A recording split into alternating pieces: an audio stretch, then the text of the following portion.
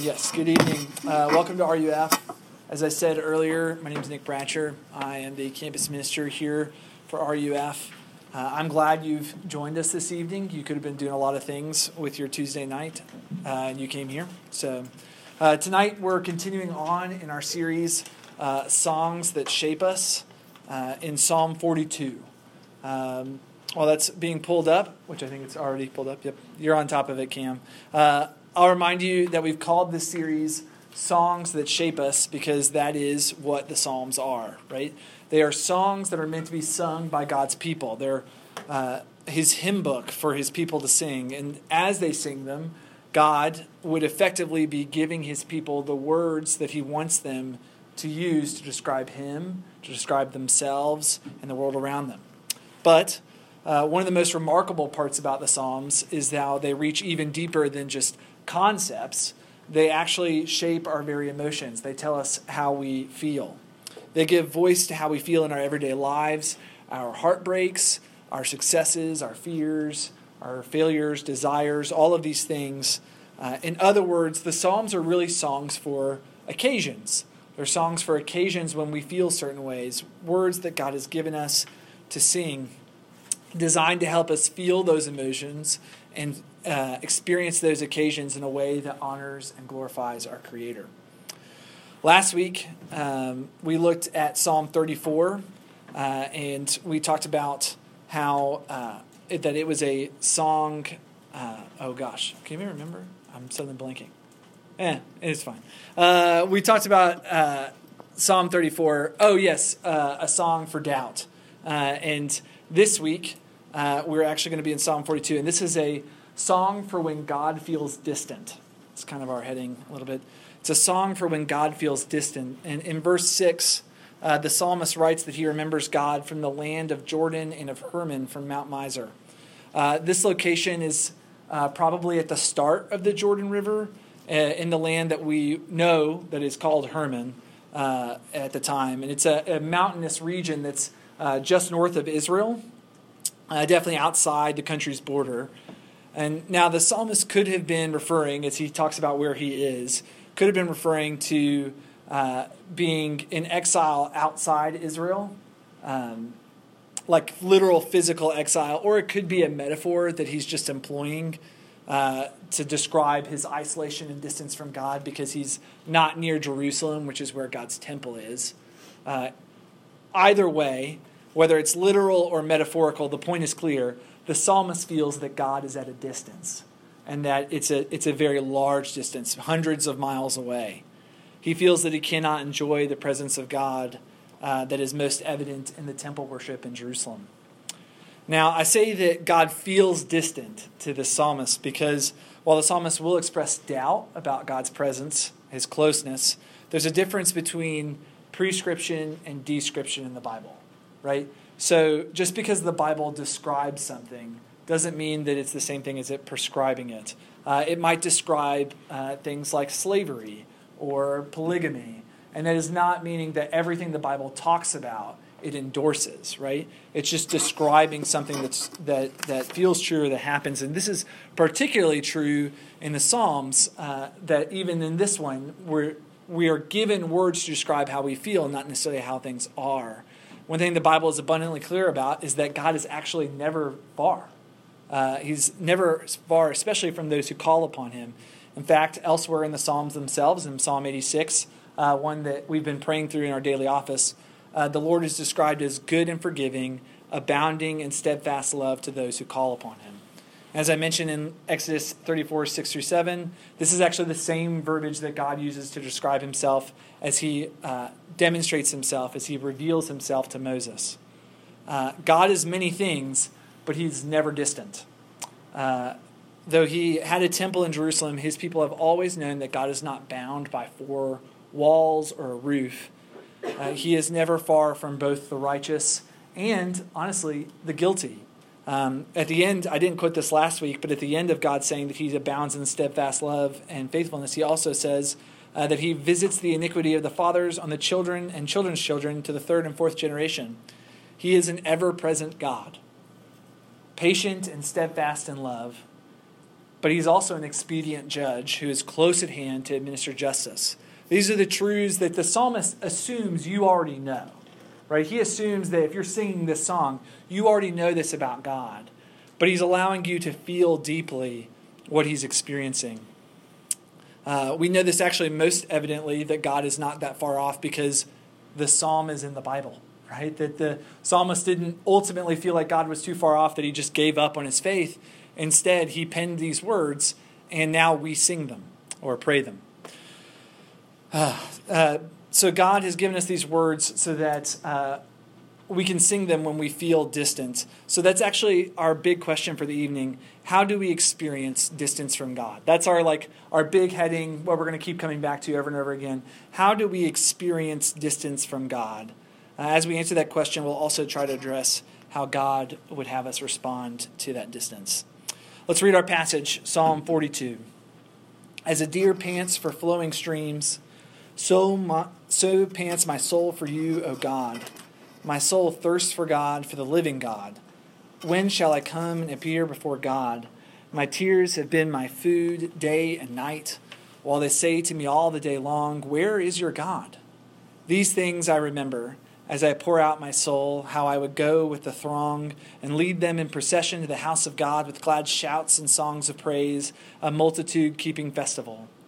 Why are you cast down, O my soul, and why are you in turmoil within me? Hope in God, for I shall again praise him, my salvation and my God. My soul is cast down within me. Therefore I remember you from the land of Jordan and of Hermon from Mount Mizar. Deep calls to deep, the roar of your waterfalls. All your breakers and your waves have gone over me. By day the Lord commands his steadfast love, and at night his song is with me, a prayer to the God of my life. I say to God, my rock, why have you forgotten me? Why do I go mourning? Because of the oppression of the enemy. As with a deadly wound in my bones, my adversaries taunt me, while they say to me all the day long, where is your God? Why are you cast down, O my soul, and why are you in turmoil within me? Hope in God, for I shall again praise him, my salvation and my God. Let's pray. Dear God, let the words of my mouth and the meditation of all our hearts be acceptable in your sight, the Lord, our rock and our Redeemer. Amen. All right, let's dive straight into our passage as we attempt to answer the question, how do we experience distance from God? How do we experience distance from God? Look with me first at verses 1 through 2. The psalmist, and by the way, the passage is printed on the back of your bulletin if you don't know that already. The psalmist opens by using a metaphor to describe this feeling of alienation from God. He describes a deer panting from what's assumedly dry mouth and exhaustion, and compares this deer to our own soul. What does it mean, or to his own soul? What does it mean for a human soul to be thirsty to the point of panting? I don't know if you've ever seen that, but I have not seen a human soul pant. And so it beckons the question, what does it mean for a soul to pant as a deer pants for a stream? Well, we have to draw some conclusions from what it means to physically thirst. We can at least say this. God's presence is a need in our lives, right? It's like water. He's not an optional add-on. It's not a nice bonus on top of a good life. The deer cannot ignore its need for water. It will have to come and get water or it will die. So also humans need God. Our souls are meant to enjoy God and glorify him. We're born, all of us, every human being is born with an insatiable thirst for that relationship. And whether we're the most professed Christian or an avowed atheist, that's the reality, that we are in deep need of that relationship. And according to the psalm, the thirsty are just the ones who lack it. They're the ones who are most aware of their thirst. And this is actually our first answer to the question, how do we experience distance from God? The first way we experience distance from God is a thirst for relationship with him. Right? The first way, answers are coming at you fast. It's a thirst for relationship with him. We long to enjoy God and glorify him, and our hearts are thirsty and restless until they do. But here's the catch, right? Here's the catch. some of us don't realize how dehydrated we really are. We don't realize how thirsty we actually are. We know this can happen with physical thirst, right? Any sort of liquid is enough for a dying man. There's stories all the time of people who get shipwrecked or who are stranded out at sea, and they often succumb to drinking the seawater that's all around them, even though we know that's full of salt and is only going to dehydrate them more quickly. For a dying man, any sort of liquid is enough, right? It quenches their thirst even if it does not actually hydrate them, and it leaves them thirstier than ever. It satisfies for a time, but it's not the ultimate answer. They need real water. The Bible calls this search for a substitute stream idolatry. It's the spiritual drinking of salt water or soda in place of real, true, living water. We do this when we look for a boyfriend or a girlfriend to tell us that we're enough.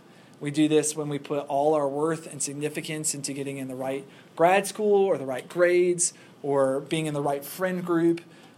We worship power or prestige when we spend all our time posturing and thinking about how we appear toward people and whether or not we're moving up in the right way in our company or in our friend group or just with people in general.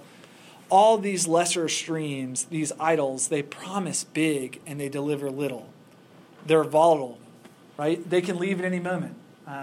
I spent a good portion of time last week talking about how all of those things can actually fail us, but I'll just say this. The psalmist is experiencing it himself, that he's been put on a performance treadmill, and it only leaves him more spiritually dehydrated than before. Look at verse 7. He says this, "Deep calls to deep, at the roar of your waterfalls, all your breakers and your waves have gone over me." As God has taken any semblance of a lesser stream, and as he really thirsts for God because God's the only answer for him, he knows he's feeling crushed. He feels like God's waves have come over and over and over him. This is the experience of someone who is enduring the lesser stream, who is getting thirstier and thirstier, who understands that all of these substitute streams, all of these lesser waters are not really it.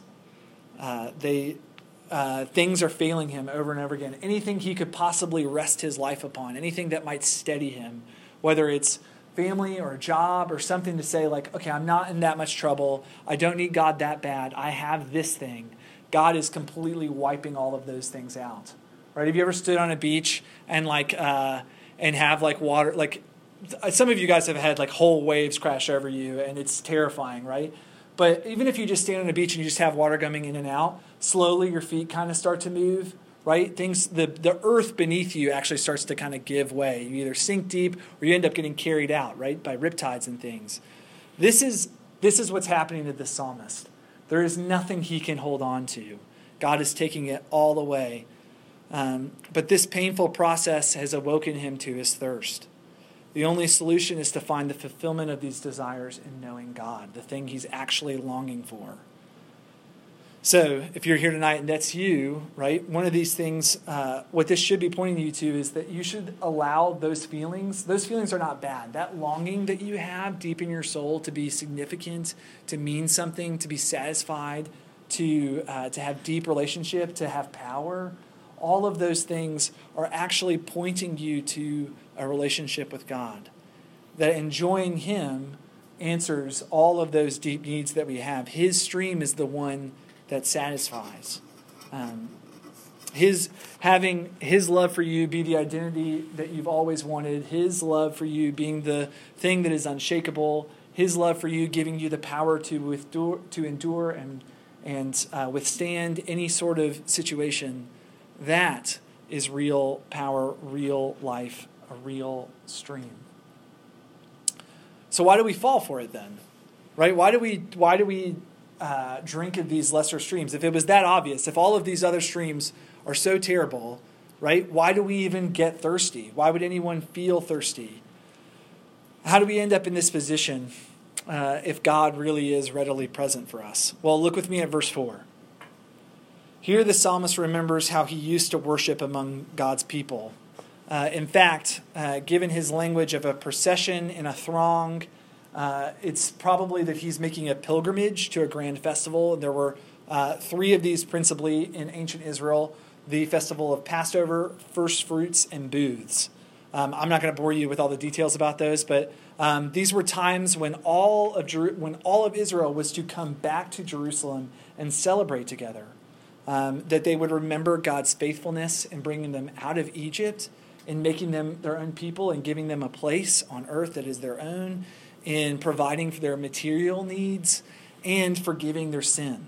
This was a huge celebration of God's people, and it was supposed to be a regular reminder of God's love for them. And this relational reminder was not meant to be just vertical in dimension, right? He could have just said, wherever you are, I want you to have a moment where you just remember that, I saved you, or that I care for you, or whatever. But he doesn't do that. Instead, he calls all of his people together to make a pilgrimage to Jerusalem. And this is a reminder that it's supposed to not just be a vertical dimension to this party, to this worship, but a horizontal relationship happening as well. The psalmist himself records this human-to-human aspect of relationship as he mentions multitudes keeping these festivals. God's people were to remind one another of his goodness to them, even if it was just in their presence, even if it was just in a multitude of people being there, paying testimony and homage to God's goodness. They were reminding each other of God's goodness, reminding each other of his promises. And the reality that this tells us about is that they're not autonomous individuals. Like here in the West, we love to think of ourselves as like little autonomous, people who can put in headphones and put on our hoods and walk from class to class and not have to talk to anybody until we get back into our room and then our roommate bothers us, right? That's what we think we are. But as I said before, whether by physical, emotional, or spiritual barrier, the psalmist is very far, and he longs for actually this connection with other people to lead the throng again. He's been cut off from God's people and can only remember a time when he was just among their number. He can only remember it. And this is actually our second answer to our question, how do we experience distance from God? Well, the second way we experience distance from God is distance from his covenant community.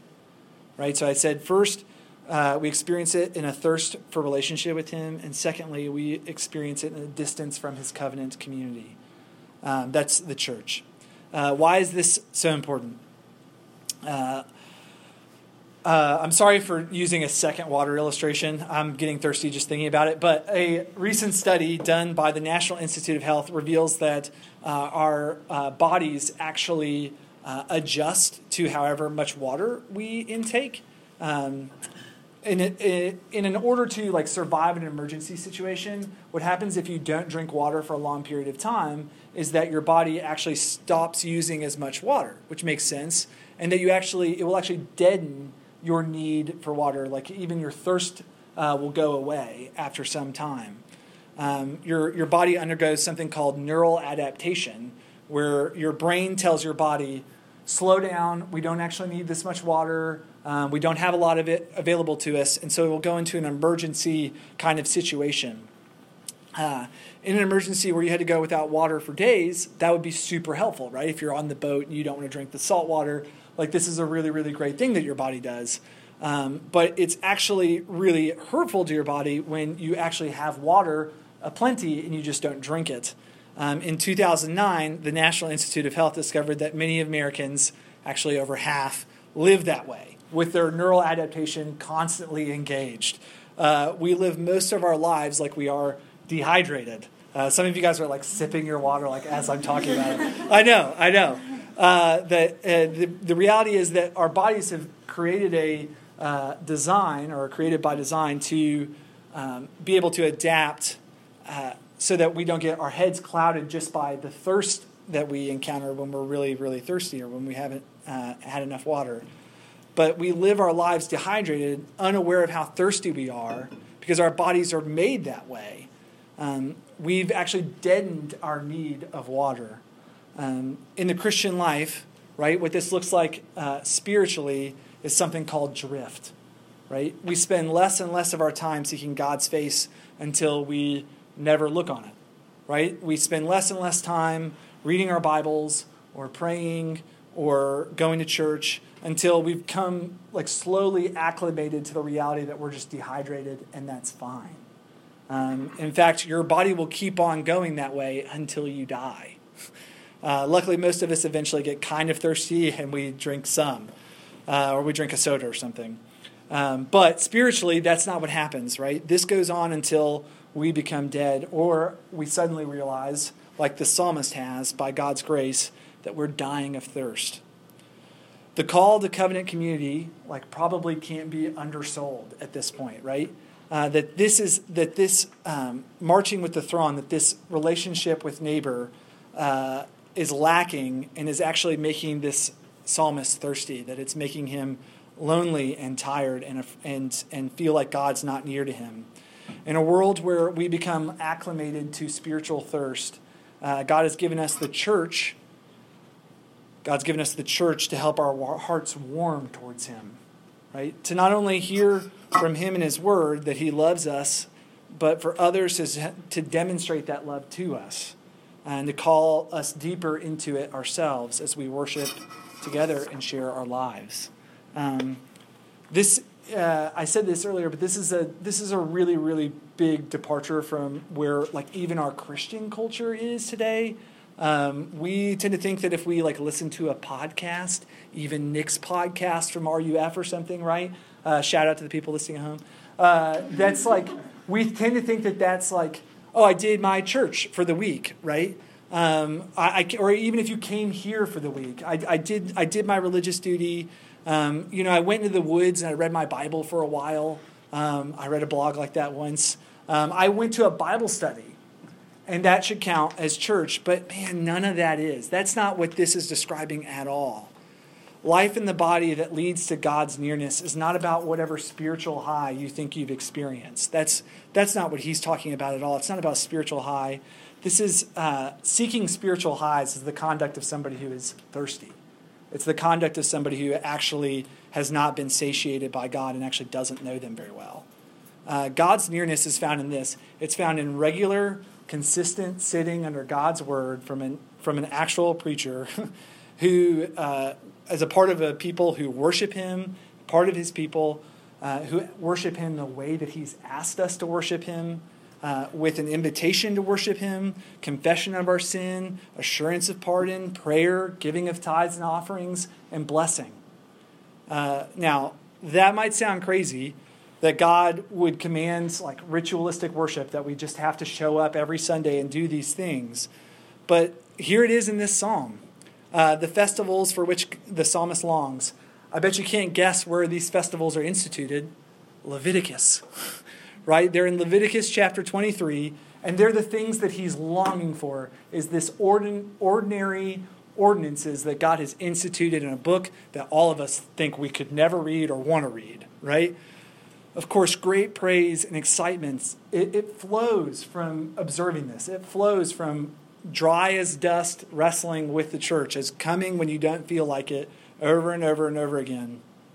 But these are the result of right worship, the result of being in God's body week after week on a Sunday morning with people who are not like you, who are older and younger, and who are doing these sorts of things. That results in the praise that echoes in the psalm, the excitement that surrounds the psalmist. He longs for this time that results in right worship. Just as these festivals were commanded in the dry as dust book of Leviticus, getting plugged into a church which practices such things may seem dry as dust ritual, but this psalm points us to a deeper reality. Church is a wellspring of life for which this psalmist longs. So, hear me say, you need to go to church. That's just going to throw it out there. This is the one of the main points he's making is life without the body means you're dying. You're going to feel the distance from God without His people. All right, but what if some of you guys are like, okay, well I do those things sometimes, and sometimes I still feel that God is distant from me. I confess that Jesus is Lord, and I'm not lured by any false dreams. and I go to church regularly. I'm involved in God's body, in a body like you've described, that preaches God's word and confesses their sin and all that kind of stuff. I understand all that stuff, but I still feel like God is distant. Why do I still feel like God is distant? What happens when we feel we're doing all the right things, but God still seems so far away? Well, let's look at verses 9 through 10. Here we see the ultimate position of the psalmist.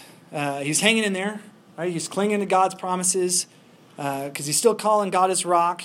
He's crying out to God in prayer. He doesn't stop talking to him. He's awoken to God's distance and his need as God's waves have crashed over him. God has caused him to come alive. But it is also here that we hear another voice. Another voice enters into this psalm and is that of his adversary's taunts, crying out all day long, "Where is your God?"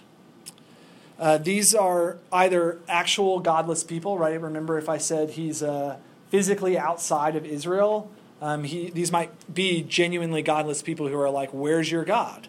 But it could also be, this is more of a spiritual distance, it could be that these adversaries are a personification of evil.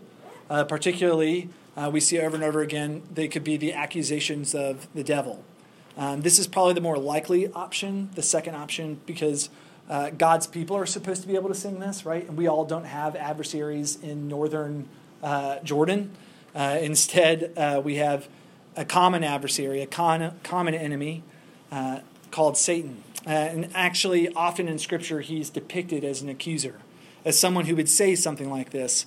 In fact, accuser is actually just the Hebrew word like for Satan, right? So Satan is the actual Hebrew word, and we translate it as Satan, but it could also be translated as accuser. So when you read that, you can always say the accuser instead of Satan. He appears this way in Job 1. This is how Satan appears to us often. He accuses Job of not being faithful to God. He says, he's at God's side, and he says, "Does Job fear God for no reason? Have you not put a hedge around him and his house and all that he has on every side? You've blessed the work of his hands, and the possessions have increased in his land. But if you stretch out your hand and you touch all that he has, he'll curse you to your face." Satan loves to make us believe that God has left us, that he would abandon us. And then, once we've believed it, he'll accuse us before God of not holding on to God, holding fast to him and his promises. This is actually our third answer to the question, how do we experience distance from God? The third way we experience distance from God is in the voice of our accuser. So we experience distance from God in a thirst for relationship with him, distance from the covenant community, and in the voice of our accuser. What are we to do when we hear this voice in our heads that tells us that God is not for us, that we are too broken for him to love, we've sinned one too many times, or that we're worthless or insignificant, some nobody, that God would much rather have somebody who's cooler or funnier or smarter than you, that God has indeed left you? What do we do when we hear a voice inside our heads that says that, or a feeling that feels that way? What do we do in the face of the question, where's your God? Well, look at verse 11. How does the psalmist respond? There he speaks to his own soul. There's been a number of ways of describing what goes on there, like what does it mean to speak to your own soul, but I'll simply call it soul speech. And the psalmist is preaching this soul speech of truth to his own soul. When we hear the voice of accusation, we should remind ourselves that this voice is not God's voice, that God doesn't talk like this. Remind ourselves of God's commitment to us, that he is indeed a rock, that we will again praise him, and that he is our salvation. Now, I'll say this too. This isn't to be confused with just like grinning and bearing it, right? This is not you white-knuckling it to your salvation, saying like, okay, I really believe that God has done this for me, and I can just get through anything, any temptation, any sort of burden or hardship. I can just make it through. No, this is not seeking deeper into yourself. It's sinking deeper more into God and who he is and what his promises are. It's preaching to yourself his truth, God's truth, not your own. That leaves us with a lingering question. How can we know that God will make good on these promises, right? How do we know that we're actually telling ourselves the right story, that we're not just fooling ourselves with the hope that we're offering? Well, look again at the refrain in verses 5 and 12. Look at the refrain. We know that we're not just fooling ourselves because there once was a person who was actually troubled in his soul, but God did not answer him when he called out. One whom God did not save from death. In John 12:27, as Jesus is making his way to Jerusalem, prepared to offer himself as a sacrifice on the cross for our sin, Jesus says this about it. Now is my soul troubled, and what shall I say? Father, save me from this hour. But for this purpose I have come to this hour. The reality is we know how that story ends. The Father doesn't save him from that hour. Jesus was left on purpose for us to suffer death. He did not offer up that prayer of salvation so that when you and I pray this prayer, when you and I engage in this prayer, when we feel that God is distant and we ask him to forgive us, when we ask him if he's forgotten us, we get to hear the good news. Right? That we get to hear the good news that God is near us, that he is not far off. When we are asked by Satan, where is your God? We can say, always here, with me, behind me. And friends, God is near to us because Jesus was forsaken. And you and I can only feel God's distance, right? The reality is that no matter what, if you've put your faith in Jesus, that it's just a feeling that you have. It's one that God understands and knows you're going to feel, and you can pray this prayer. But that distance is a feeling that Jesus purchased for you not to actually fully understand like he does. That God is near to you in a way he wasn't for him. No amount of drinking from lesser streams, no amount of spiritual apathy, whether you go to church or don't go to church or read your Bible or any of that stuff, no amount of lies from Satan can deter God from showing his favor to you in this way. If you place your faith in Jesus. Do you believe that this evening? Right? Do you believe that that's the truth, that God really has not spared Jesus in the way that he spares you when you pray this prayer? Tonight, I invite you to pray it. I invite you to ask God to be close to you, to answer this question in the affirmative, that God is here, not far off, that you can believe this good news. Let's pray.